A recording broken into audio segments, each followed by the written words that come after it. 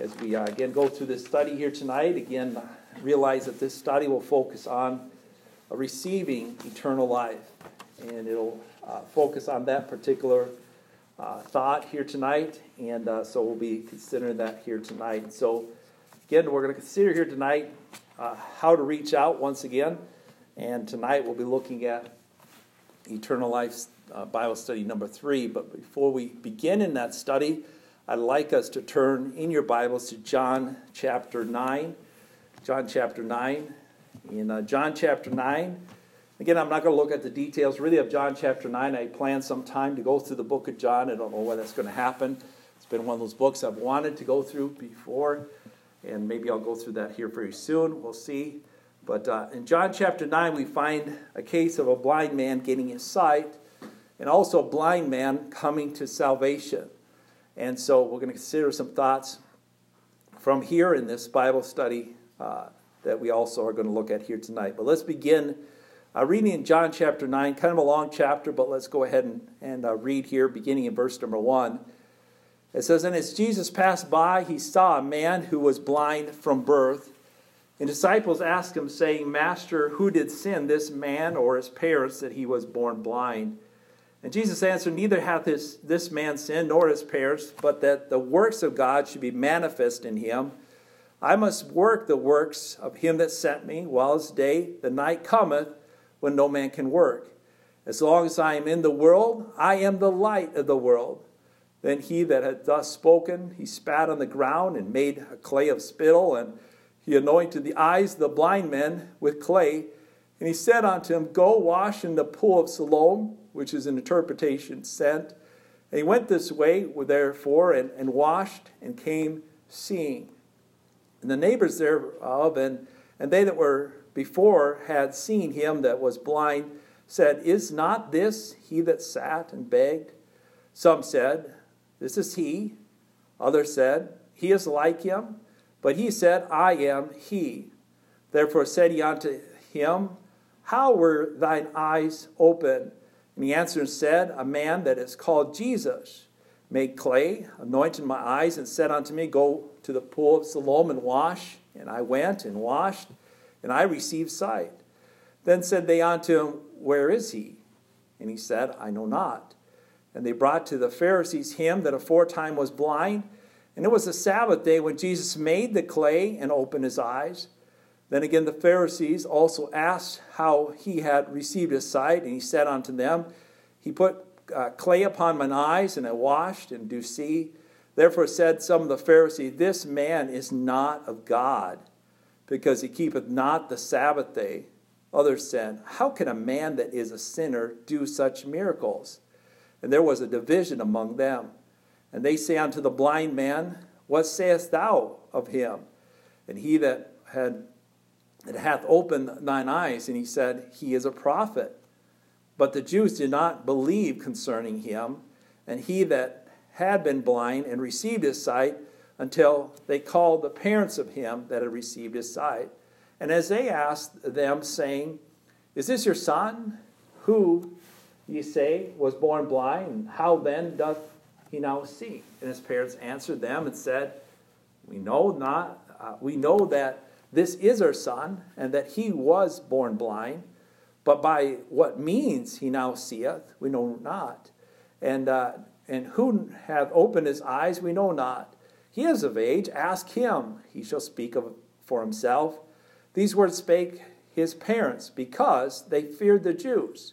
For the Jews had agreed already that if any man did confess that he was Christ, he should be put out of the synagogue. Therefore saith his parents, He is of age, ask him. Called they the man that was blind, and said unto him, Give God the praise. We know that this man is a sinner.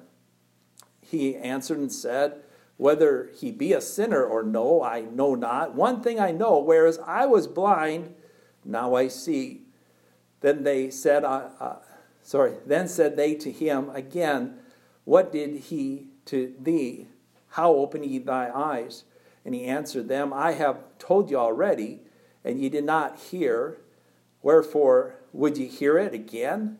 Will ye also be his disciples? Then they reviled him and said, Thou art his disciple, but we are Moses' disciple. And we know that God spake unto Moses, As for this fellow, we know not from whence he is.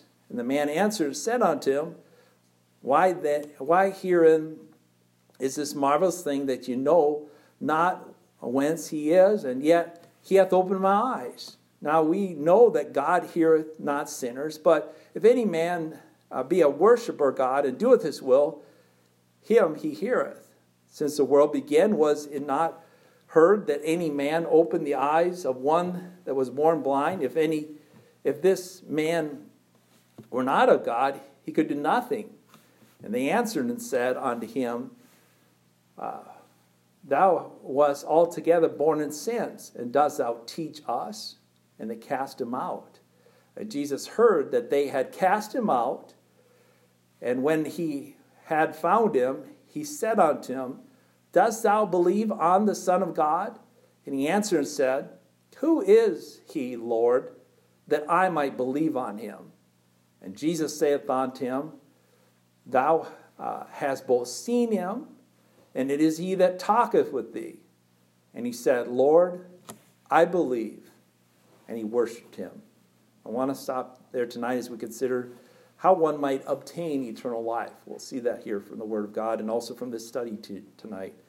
Father, thank you again for your Word. Ask that you would just help us again to be able to study, rightly divide it. Consider it here tonight, and for those who have eternal life, they can rejoice in the fact that they have it and how they obtained it and how it was given to them. And for those who are not saved, they could see from the Scriptures how might someone obtain eternal life. Again, just bless this time as we meet here tonight. We pray this in Jesus' name and for his sake. Amen. Now, I don't have any doubt that this man came to eternal life. I know initially in verse number 25, he just received his sight, whereas I was blind and now see. He certainly didn't understand exactly who Jesus was here to begin with, but he was a disciple of the Lord Jesus, as it talks about that. In verse number 28, he had become a disciple somewhere along the way. And again, maybe it was just this day, I don't know. But they were Moses' disciples, and they were followers of him. It mentions that back in verse number 28 and around that passage there. As we see the passage, again, continue there, he's put out of the synagogue. First of all, it says that in verse number 34, they cast him out.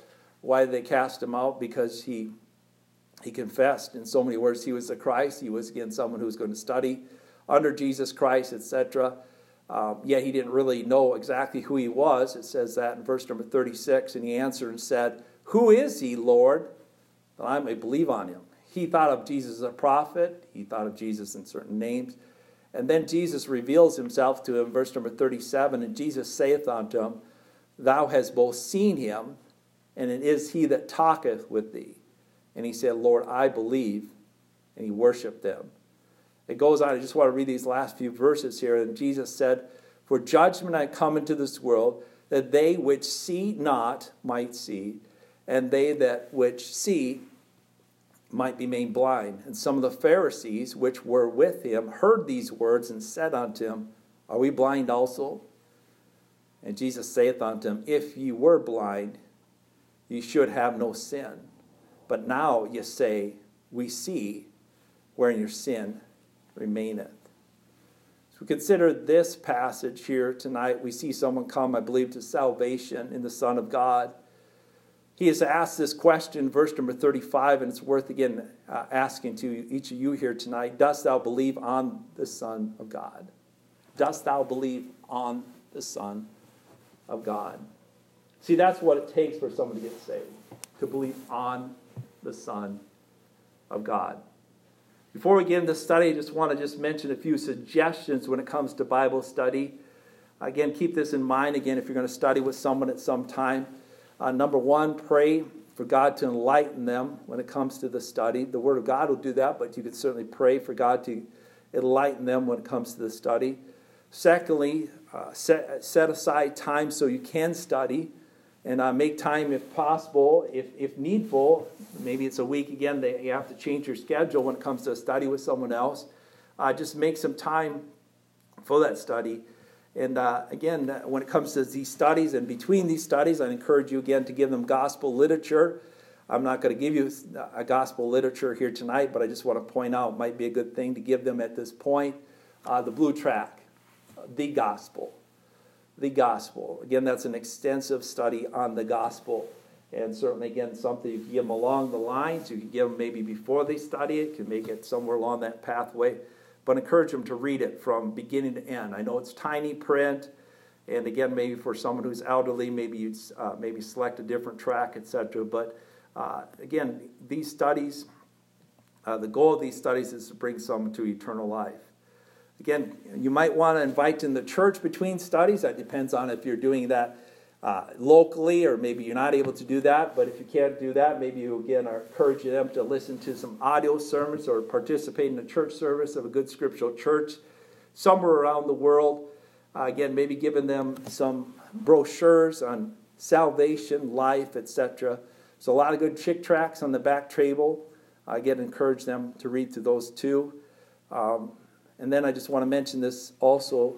Seek, again, to answer their questions, mainly, if possible, between studies. You don't want to tie up a whole lot of time each time you do study it. So there's just some thoughts there on Bible study, and I'm just going to get right into the study that we have that I've handed out here tonight. And I want to begin over in John chapter 20, verse number 31, and you might want to just write that maybe at the top of this lesson. Might be a good place to start. Again, the reason for this study, especially number 3, is to get them to the point where they could accept Jesus Christ as their Savior. They could accept Jesus Christ in salvation. And again, keeping in mind John chapter 20, verse number 31, but these things are written that you might believe that Jesus is the Christ, the Son of God, and that believing you might have life through him.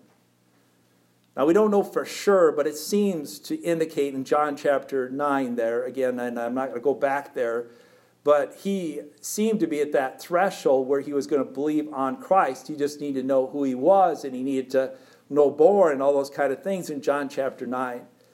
And so we're going to consider some verses, mainly out of John and Romans here tonight. And let's begin here in John chapter 18 and verse number 13. What is the great question we all must answer sooner or later in life? And again, it mentions here in John chapter 18 and verse number 38, it's something Pilate asked. He said, Pilate saith unto him, Jesus, what is truth? And when he had said this, he went out again unto the Jews and saith unto him, I find in him no fault at all. One of the great questions we need to ask in life, what is truth? And when we find the truth, you need to accept the truth. And I need to accept the truth. The day I got saved, May 27th, 1989, I finally heard the truth about salvation. But what is truth? John chapter 8. Let's turn over there. John chapter 8. When you have the answer to this question, what effect can it produce in your life? Once one person comes and finds the truth, like this guy here in John chapter 9, this blind man who got his sight, what effect can it have in your life or in anyone's life? John chapter 8, verse number 32, it says, and you shall know the truth, and the truth shall make you free. There's only one thing that can free people. It's the truth. There's only one thing that can free someone who's in bondage to sin, or is a servant of sin, as it mentions also in this chapter in John chapter 8 there. It's the truth that can free them. And so the knowledge of the truth can free. That's so important for people to really believe. Let's turn to John chapter 17. Then we need to say, what is truth? Well, it's identified here in the Word of God in John chapter 17. It says, in his prayer to the Father, what did the Lord Jesus say is truth? And if you don't know this already, I'm sure you do. At least those people may be listening to me right now. What is truth? John 17, verse number 17, it says, sanctify them through thy truth. Thy word is truth. And so what is truth? It's the Word of God. What can free you? It's the Word of God. The Word of God is true, and it can set you free. Let's turn over to John chapter 7 there. What must we be willing to do if we are to know this truth or doctrine that comes from God? What are we to do with it? Again, there's a lot of things one can do with it. Those people in John chapter 9, those religious Jews, they weren't accepting it. They weren't accepting that Jesus was the Messiah. In fact, they were so adamant against that if someone accepted him as the Christ, if a Jew accepted Christ there locally, they would put him or her or whoever it would be out of the synagogue. They would be excommunicated. And so John chapter 7 verse 16 says this, and 17 it says, "And Jesus answered them and said, My doctrine is not mine, but he that sent me. If any man will do his will, he shall know of the doctrine, whether it be of God or whether I speak of myself." I want to read verse 18 also. It says, "He that speaketh of himself seeketh his own glory, but he that seeketh his glory that sent him, the same is true, and there's no unrighteousness in him." There's no unrighteousness in Christ. And so what we must be willing to do if we are to know this truth, we need to accept it by faith. We need to accept it as true. We can accept it. We can reject it. We can believe it. We can believe it not. Those things all stand before someone that hears the truth. Let's turn to John chapter 3. John chapter 3. When we do the truth, we come into what?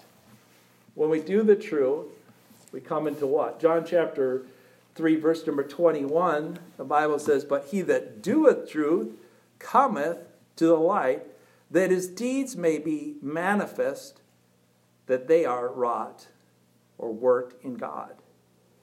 He that doeth the truth cometh to light. And so when we do the truth, we come into what? We come into the light. And so this man, I believe, as he was seeking to be a disciple of Jesus Christ, he was following the light that was given him. And that's all that God would have us to do. Follow the light that's given you, the light of the Word of God, the light of truth, the light of Jesus, the light that comes from the Bible. Turn to John chapter 8. It says, "From what bondage will truth and the light of the gospel deliver us?" John chapter 8, verse number 33 and verse number 34, it says, "For the bread of God is he that cometh down from heaven, and giveth life unto the world. Then say they unto him, Lord, ever give us this bread." What can the truth, what can the light of gospel do for a person? They can help a person. Sorry, I read John 6. I should be reading John chapter 8. Sorry about that. John chapter 8, verse number 33 and verse 34. It says, "They answered him, We be Abraham's seed, and were never in bondage to any man. And how sayest thou, Ye shall be free? And Jesus answered, Verily, verily, I say unto you, whosoever committeth sin is a servant of sin." So what kind of bondage can God, again, deliver us from this sin's bondage? He goes on there and says, if we choose to reject the Word of God or the oracles of God, does that change the truth in any way? Let's turn to Romans chapter 3. Someone might say, well, that's what you think the truth is. Someone might, again, not necessarily this person studying with you, but maybe a person in general might say, how do you know this is truth, whatever? Well, Romans chapter 3 here, in verse number 2 and verse number 3, it says here, "But every way chiefly, because that unto them were committed the oracles of God, for what if some did not believe? Shall their unbelief make the faith of God without effect? God forbid. Yea, let God be true, but every man a liar, as it is written, that thou mightest be justified in thy sayings, and mightest overcome when thou art judged." Just because someone says, well, I just don't think this is the truth, does that matter? The answer there certainly is no. They have printed out Hebrews chapter 10, verse number 26 through 27. It says, "For if we sin willfully, after that we have received the knowledge of the truth, there remaineth no more sacrifice for sin, but a certain fearful looking for of the judgment and fiery indignation." What if someone rejects the truth, knows the truth, hears the truth? Judgment awaits them. There's nothing that can help them to deal with their sin, but again, the truth.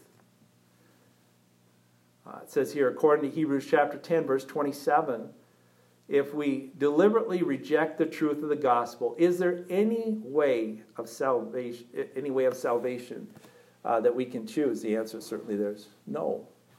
Is there another way?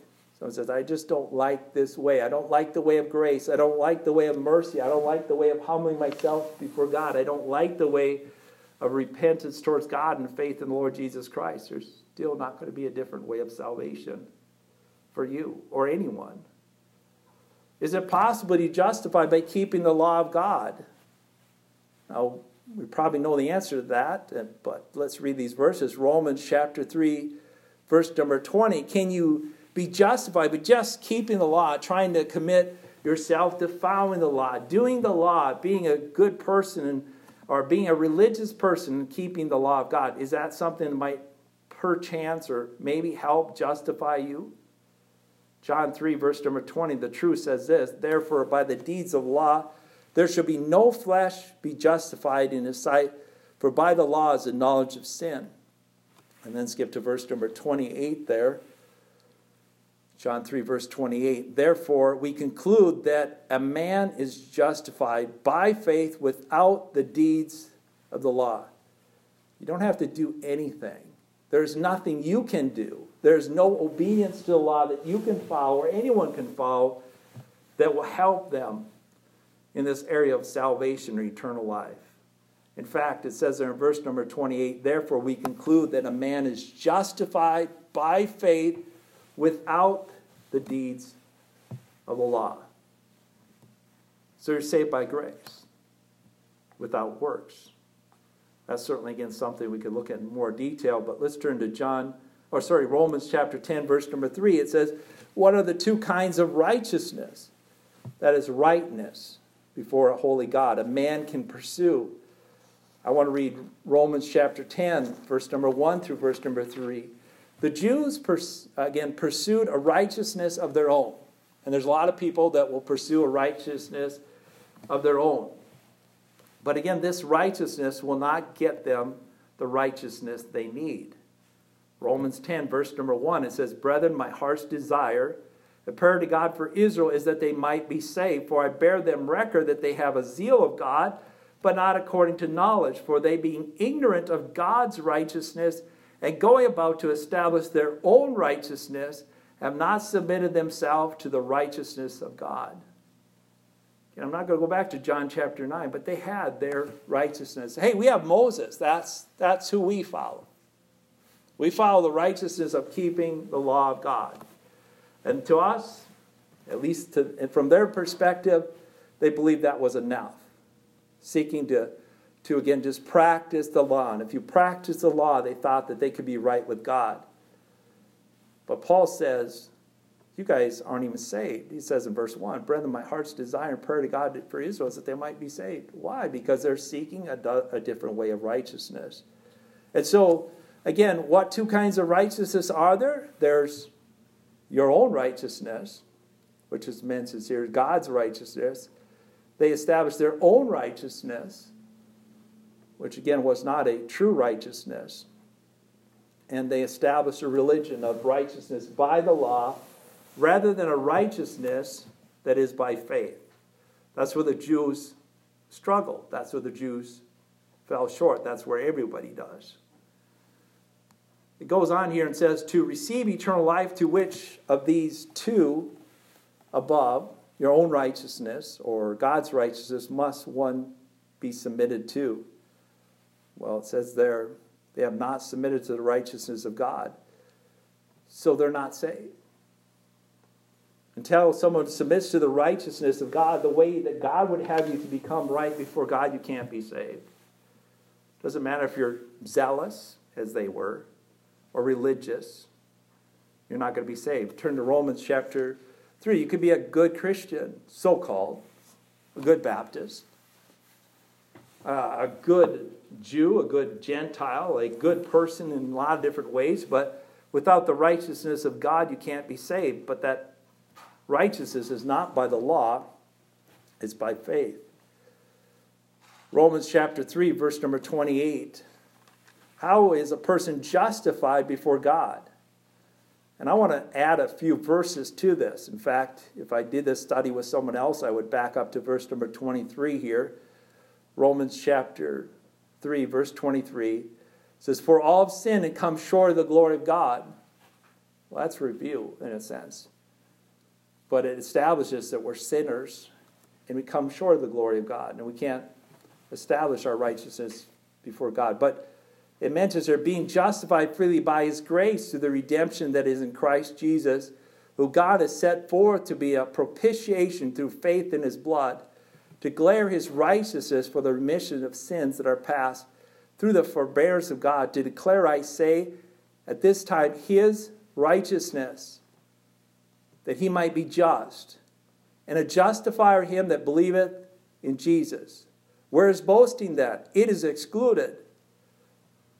But what? By what law? Of works? Nay, but by the law of faith.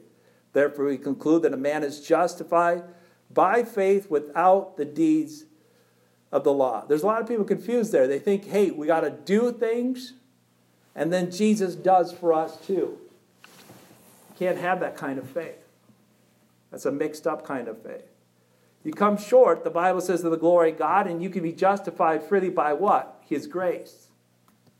That's important. And through, the Bible says, through faith in His blood.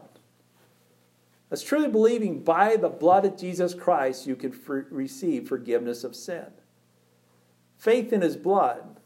That's how we can be justified. How could we be justified? Verse 28, we conclude that we're justified by faith without the deeds of the law. And those things need to be separated. For the Jew, he had to reject righteousness by the law and see faith in Christ only. And every person needs to see faith in Christ only. Faith in the blood of Jesus Christ only. How is this faith produced? We read on here, Romans chapter 10, verse number 17. How is faith produced? It's produced through the Word of God, as it mentions here in Romans chapter 10, verse 17. So then faith cometh by hearing, and hearing by the Word of God. How can you get that faith to be saved? It doesn't come through the church. It doesn't come by any means but through the hearing of the Word of God. And as one hears the Word of God and then believes it, receives it, they can have a faith that saves. Just want to mention here, just before that, he says, believing what God says in His Word, the Bible, and acting upon it is called faith. And if you go to Hebrews 11, I'm not going to have you go there here tonight, that's what faith is. It's hearing something and acting upon it. Abraham was told to go to a place, and he went there. Noah was told to build an ark, and he did it. You go on and on. You could look at that Hebrews chapter 11 there. Faith always is a belief that leads to action. And so how is faith produced? It's produced by the Word of God. Moving on there, John chapter 5, verse 24. What must follow the hearing of God's Word in order to have everlasting life? What must follow to have everlasting life? If you want everlasting life, how are you going to get it? That's kind of what this study is centered around. If you want to receive eternal life, how can you get it? John chapter 5 and verse number 24. John 5 and verse number 24. Verily, verily, I say unto you, he that heareth my word, and believeth on Him that hath sent me, hath everlasting life, and shall not come into condemnation, but is passed from death unto life. What must follow the hearing of the Word of God? Just hearing it? You just hear it? You get faith just by hearing it? No, you hear it, and you believe it. And you believe on Him. And the Jews, they were given that opportunity to look to the Lamb of God. They had the opportunity to look to Christ in salvation. They had the ability to reject the following of the law, the salvation, if you were, that they were trying to obtain by works, which a lot of people, they think, again, they need to get their salvation by works or following the law. They were to reject that and turn from that to faith simply in Jesus Christ. Romans chapter 4, verse number 5. You know, there's people today, they'll say, you know, I have my faith in Jesus, but you know, you got to do works too. And they're confused on this whole issue of grace. The faith that we have must be one without works, centered upon grace. That is God giving you something that you do not deserve. And so what does God count believing on the Lord? What does that lead to, or what does that lend to? Again, I'm going to have you read a couple extra verses here, starting in verse number 3. It was Abraham that believed on Christ. And that mentions here in Romans chapter 4, verse number 3, it says, "For what saith the Scripture? Abraham believed God, and it was counted unto him for righteousness. Now on him that worketh is the reward not reckoned of grace, but of debt. But him that worketh not, but believeth on him that justifieth the ungodly, his faith is counted for righteousness." And so how can your faith be counted for righteousness? You've got to believe that you're ungodly and that by grace you can be saved. Not by your works, not by the good things you might do or think you can do for God, but you must simply believe on him. Abraham believed God and it was counted to him for righteousness. We're not going to turn back to Genesis 15, but if you want to write that off to the side, might be that someone would want to consider, like, when did Abraham do this? In Genesis chapter 15, when he heard about the promise again of having heirs, he believed God concerning it. He believed God's word concerning it, and that's when he obtained righteousness, by believing what God had said. Let's turn to Romans chapter 10. What kind of belief are we talking about? With what do you believe unto righteousness? Let's go ahead and look at Romans chapter 10. How do you believe unto righteousness? Someone says, we simply think about it and contemplate it. And you might think about it and you might contemplate it. But it needs to move from just thinking about and contemplating a head kind of belief to a heart kind of belief. And that's where in Romans chapter 10, which talks about the righteousness of God, again, if you have time and this person really, really wants to study more, you could read through these verses in between. But let's pick up there in verse number 9. It says, that if thou shalt confess with thy mouth the Lord Jesus, and shalt believe in thy heart that God hath raised him from the dead, thou shalt be saved. For with the heart man believeth unto righteousness, and with the mouth confession is made unto salvation. With what do you believe unto righteousness? The heart or the head? With the heart. That means, it's not just some, I believe it. Like the simple believe every word. Because the simple do believe every word. I believe this. No, believing is truly trusting it. It's a confidence. It's a trust in the Lord. It's a trust in the Scriptures. It's a trust that Jesus is indeed the Christ, the Messiah, the Lamb of God, which taketh away the sins of the world.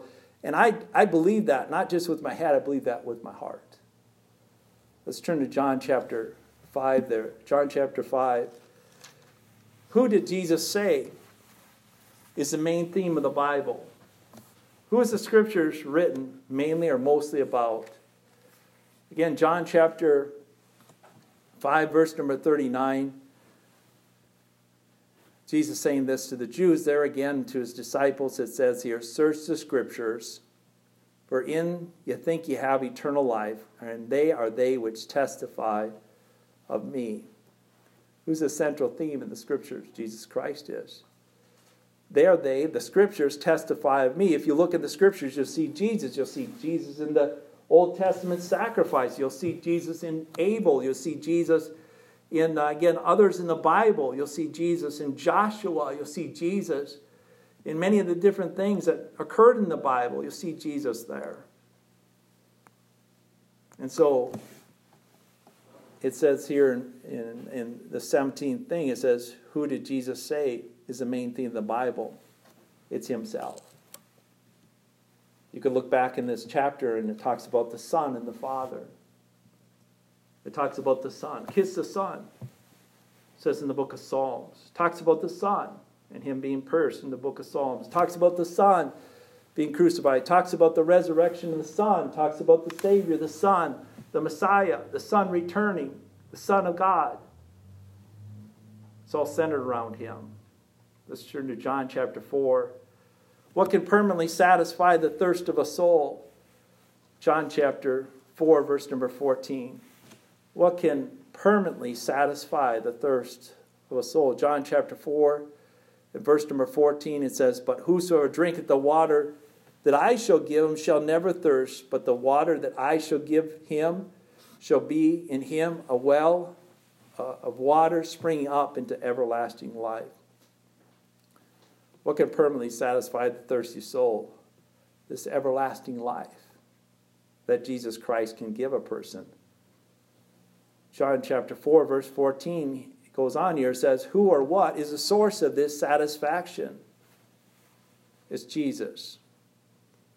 For whosoever drinketh the water that I shall give him. What's the source of this? It's eternal life given to us by Jesus Christ. John 7, verse 37, whom does Jesus invite to come to him? You know, Jesus came in this world to be the Son of Man, to seek and to save that which is lost. Who is it that Jesus would have come to him?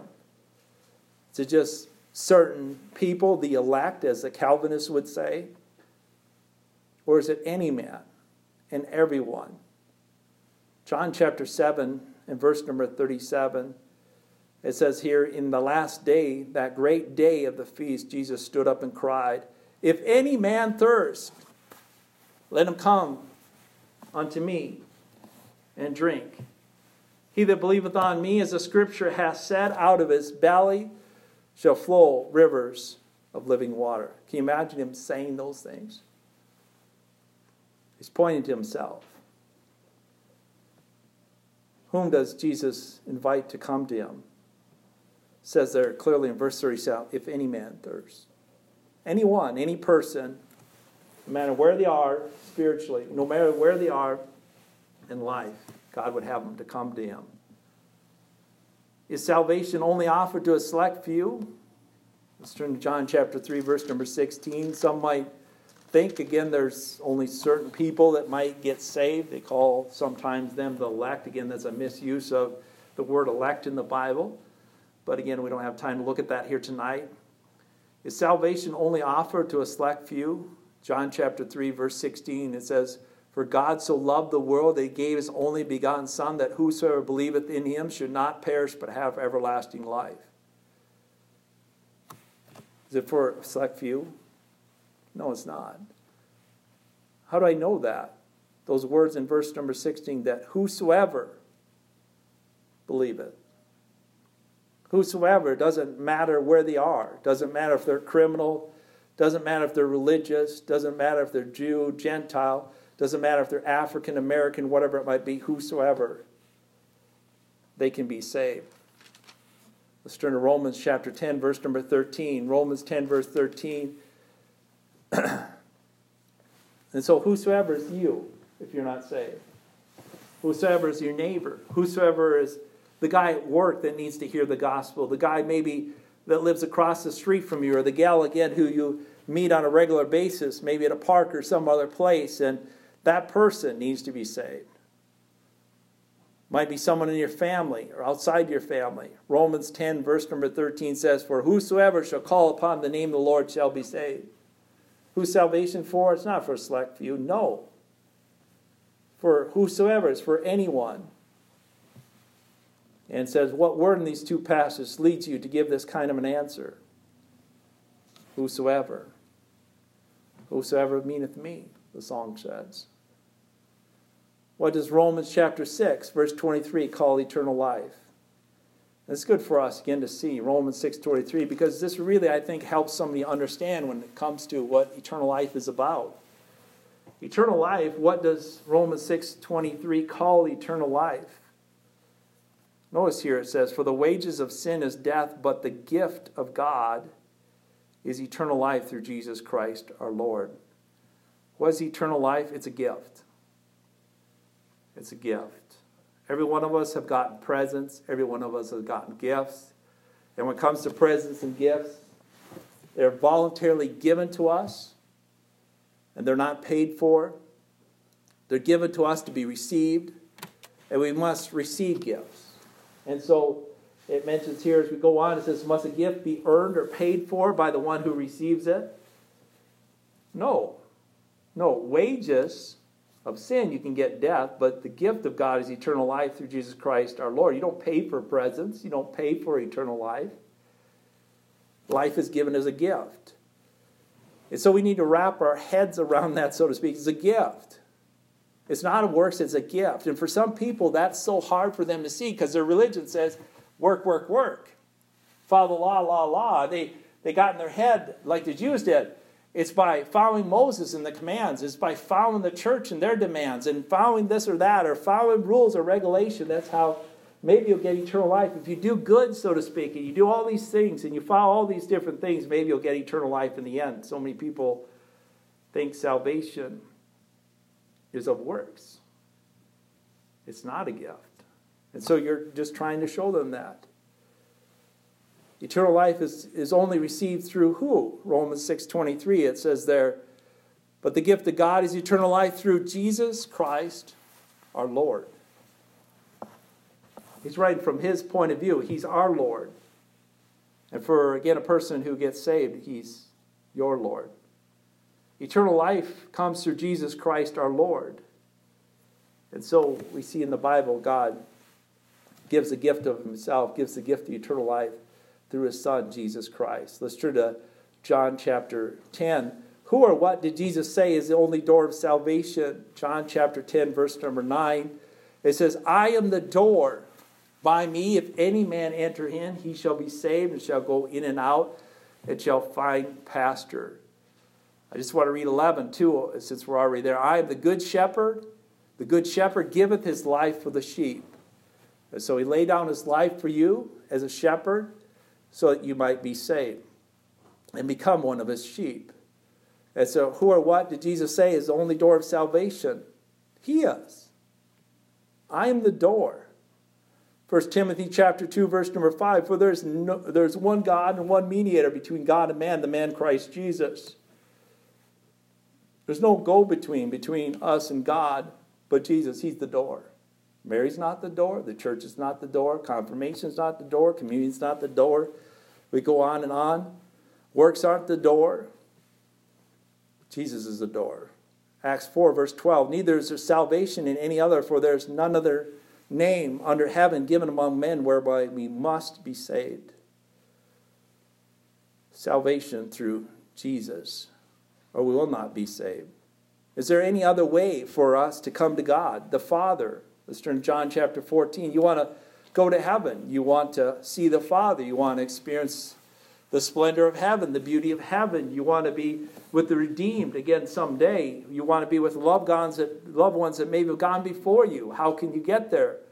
Through Jesus only. John 14, verse number 2, "In my Father's house are many mansions. If it were not so, I would have told you. I go to prepare a place for you. And if I go to prepare a place for you, I'll come again and receive you unto myself, that where I am, there you may be also. And whither I go, you know, and the way you know." And Thomas saith unto him, "Lord, we know not whither thou goest, and how can we know the way?" And Jesus saith unto him, "I am the way, the truth, and the life. No man cometh unto the Father but by me." Come to Jesus. He's the door. Come to Jesus. He's the Savior. Come to Jesus. He's the Lamb. One could go on and on, but you must come to him. You must trust the truth that the Bible talks about, the reason that Jesus came. Let's turn back to John chapter 20. We've looked at this verse in our study before, but we'll come back here again. In John chapter 20, in instructing Thomas to put his hand in his side, what did Jesus ask him to do?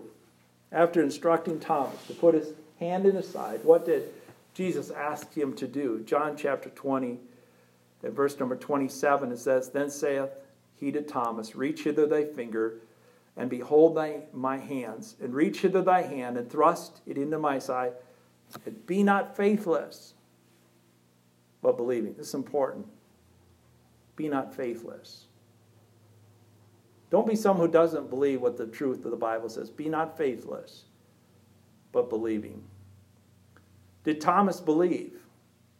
Well, what does the Bible say there in verse number 28, 29? It says, And Thomas answered and said unto him, My Lord and my God. And Jesus saith unto him, Thomas, because thou hast seen me, thou hast believed. Blessed are they that have not seen, yet have believed. What were the first words spoken by Thomas? What were the first words spoken by Thomas after he believed? It says there, My Lord and my God. I believe, again, it's needful and necessary for us to understand that Jesus is both Lord and He is God. We've seen that in the studies before. He's the creator of this universe. He's the God of heaven. He's the Lord. He's the master. He's not just a teacher. Again, John 9, you see again that blind man says, hey, he seems to be a prophet. And then he declared who he was, and he believed on him. John chapter 20, verse number 29. Can you believe on the Lord Jesus Christ, even though you have not seen him? It says he can. Verse 29. Jesus saith unto him, Thomas, because thou hast seen me, thou hast believed. Blessed are they that have not seen and yet believe. Can you believe on the Lord, having not seen him? Yes, you can. Say, how does that faith come? Faith comes by hearing, and hearing by the word of God. We read about Jesus. We hear about Jesus. We see him in both the Old and New Testament. We believe on the Lord Jesus Christ that we might be saved. What did Jesus ask the man that was healed from his blindness? Let's turn back to John chapter 9. What did he ask him? We looked at this and considered this. In John chapter 9, in verse number 35, it says that Jesus heard that they had cast him out. When he had found him, he said unto him, Dost thou believe on the Son of God? And he answered and said, Who is he, Lord, that I might believe on him? See, he knew he needed to believe on him. And Jesus saith unto him, Thou hast both seen him, and it is he that talketh with thee. And he said, Lord, I believe. And he worshipped him. What did Jesus ask the man that he had healed from blindness? Do you believe I'm the Son of God? That's a good question to ask tonight. Do you believe that he's the Son of God? That's a question we ask kind of at the beginning of the message. Do you believe he's the Son of God? Be not faithless, but believing. John chapter 20 says that. What were the first words spoken by this man after he believed? In John chapter 9, verse number 38, it says, And he said, Lord, I believe. And he worshipped him. I believe. I believe you're the Son of God. I believe that you're that one that we're to believe on. That's what he believed. What must a person do to be saved? Let's turn back to Romans chapter 10. And I just going to add to this a little bit here. And I would do this if I was studying with them. I'd have you read a couple more verses there. Romans chapter 10, verse number 8 through verse number 10. Romans chapter 10, verse number 8 through verse number 10. We want them to understand what believing on the Lord Jesus Christ means. And again, that's good to come back here. Romans chapter 10, verse number 8. It says, And what saith it? The word is nigh unto them, even in his mouth, and in thy heart. That is the word of faith which we preach. That if thou shalt confess with thy mouth the Lord Jesus, and shalt believe in thine heart that God hath raised him from the dead, thou shalt be saved.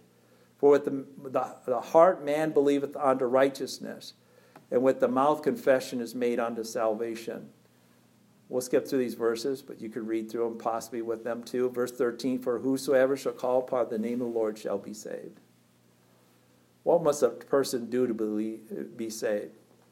They must believe the gospel message. They must believe on the Lord Jesus Christ. They must believe unto righteousness by believing in the blood of Jesus Christ can cleanse them from their sin. And then there's a little insert here. Now suppose you were to say to the Lord these things, Dear Lord in heaven, knowing that I am in your sight, am a sinner, and that Christ died for the ungodly, and you need to realize that, and desiring with all my heart to turn from my sin and from myself, I now receive you as your Son, Jesus Christ, into my heart as my personal Lord and Savior, from henceforth to live for him who loved me and gave himself for me.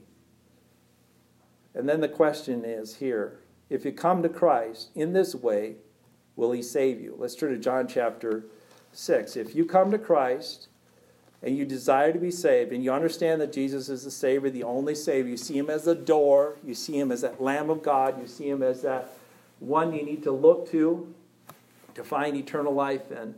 If you come to Christ this way, will he save you if you believe on him? And the Bible says, and I'll have you just add this if you like, in verse 29, and Jesus answered and said unto him, This is the work of God, that you believe on him whom he has sent. That's a pivotal verse in the Bible.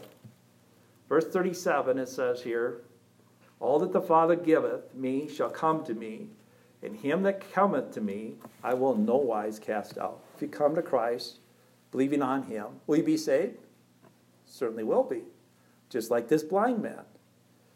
And I'm just going to have you add this, if you will, Luke chapter 18. Again, if you're not just doing a John Roman study, and you have someone maybe who has the Bible there with them, I'd have you turn over to Luke chapter 18, verse number 10 through verse number 14. And I do this just to reinforce the fact that people that want to be saved must see themselves as a sinner, needing the mercy and grace of God. And you see this in this parable, and you see this in this publican in Luke chapter 18. And so I just want to read through this quickly. Luke chapter 18, verse number 10. 2 men went into the temple to pray, the one a Pharisee, the other the publican. And the Pharisee stood and prayed thus with himself and said, God, I thank thee that I'm not as other men are, extortioners, unjust, adulterers, or even as a publican. In other words, I'm not ungodly. I'm good. I'm righteous. I fast twice a week. I give tithes of all I possess. And the publican standing afar off would not lift so much his eyes unto heaven, but smote upon his breast, saying, God, be merciful to me, a sinner. I tell you, this man went down to his house justified rather than the other. For everyone that exalteth himself shall be abased, and he that humbleth himself shall be exalted. How did this publican get justified? By seeking the mercy of God, by seeking the gift of God, by seeking salvation, not something that he deserved, but that God had provided for him. Let's go on here. John chapter 5, verse number 40. If you have not received eternal life, what can be the only reason for this? Well, John chapter 5, verse number 40, the Bible says here, and we've been here before, but let's read here again. John chapter 5, verse number 40, we looked at verse 39, and ye will not come to me that you might have life. If you have not received eternal life, what's the only reason for this? You haven't come to Jesus Christ for it. Because that's the only person who can give it to you. We can have the gift of God, which is eternal life through Jesus Christ our Lord. Romans chapter 6, verse 23 talks about. And then it asks this question, have you personally come to Jesus Christ and received the gift of eternal life? Have you done that? You know, I have X'd out here, yes. But I think it's a good thing to maybe tell them that you have, if you have. Yet I wrote down here May 27th, 1989. When and where? May 27th, 1989 in Dilworth, Minnesota. I was born first, October 25th, 1969 in Pelican Rapids, Minnesota. And I was born again in Dilworth, Minnesota. they have read through, hopefully, John chapter 3 that talks about the new birth. And I was born first there, again, in 1969. I was born again in 1989. And again, you might want to talk to them about your salvation experience a little bit. Anyways, verse 20, the last part, it says, do you believe then that Jesus Christ has saved you? I believe that, yes. Can one absolutely be sure that they have eternal? Yes, they can. The fourth and final study of this series will show you the certainty and security of God's eternal salvation. While you are waiting for this next lesson, finish reading through the Gospel of John and the book of Romans. Do you have any questions?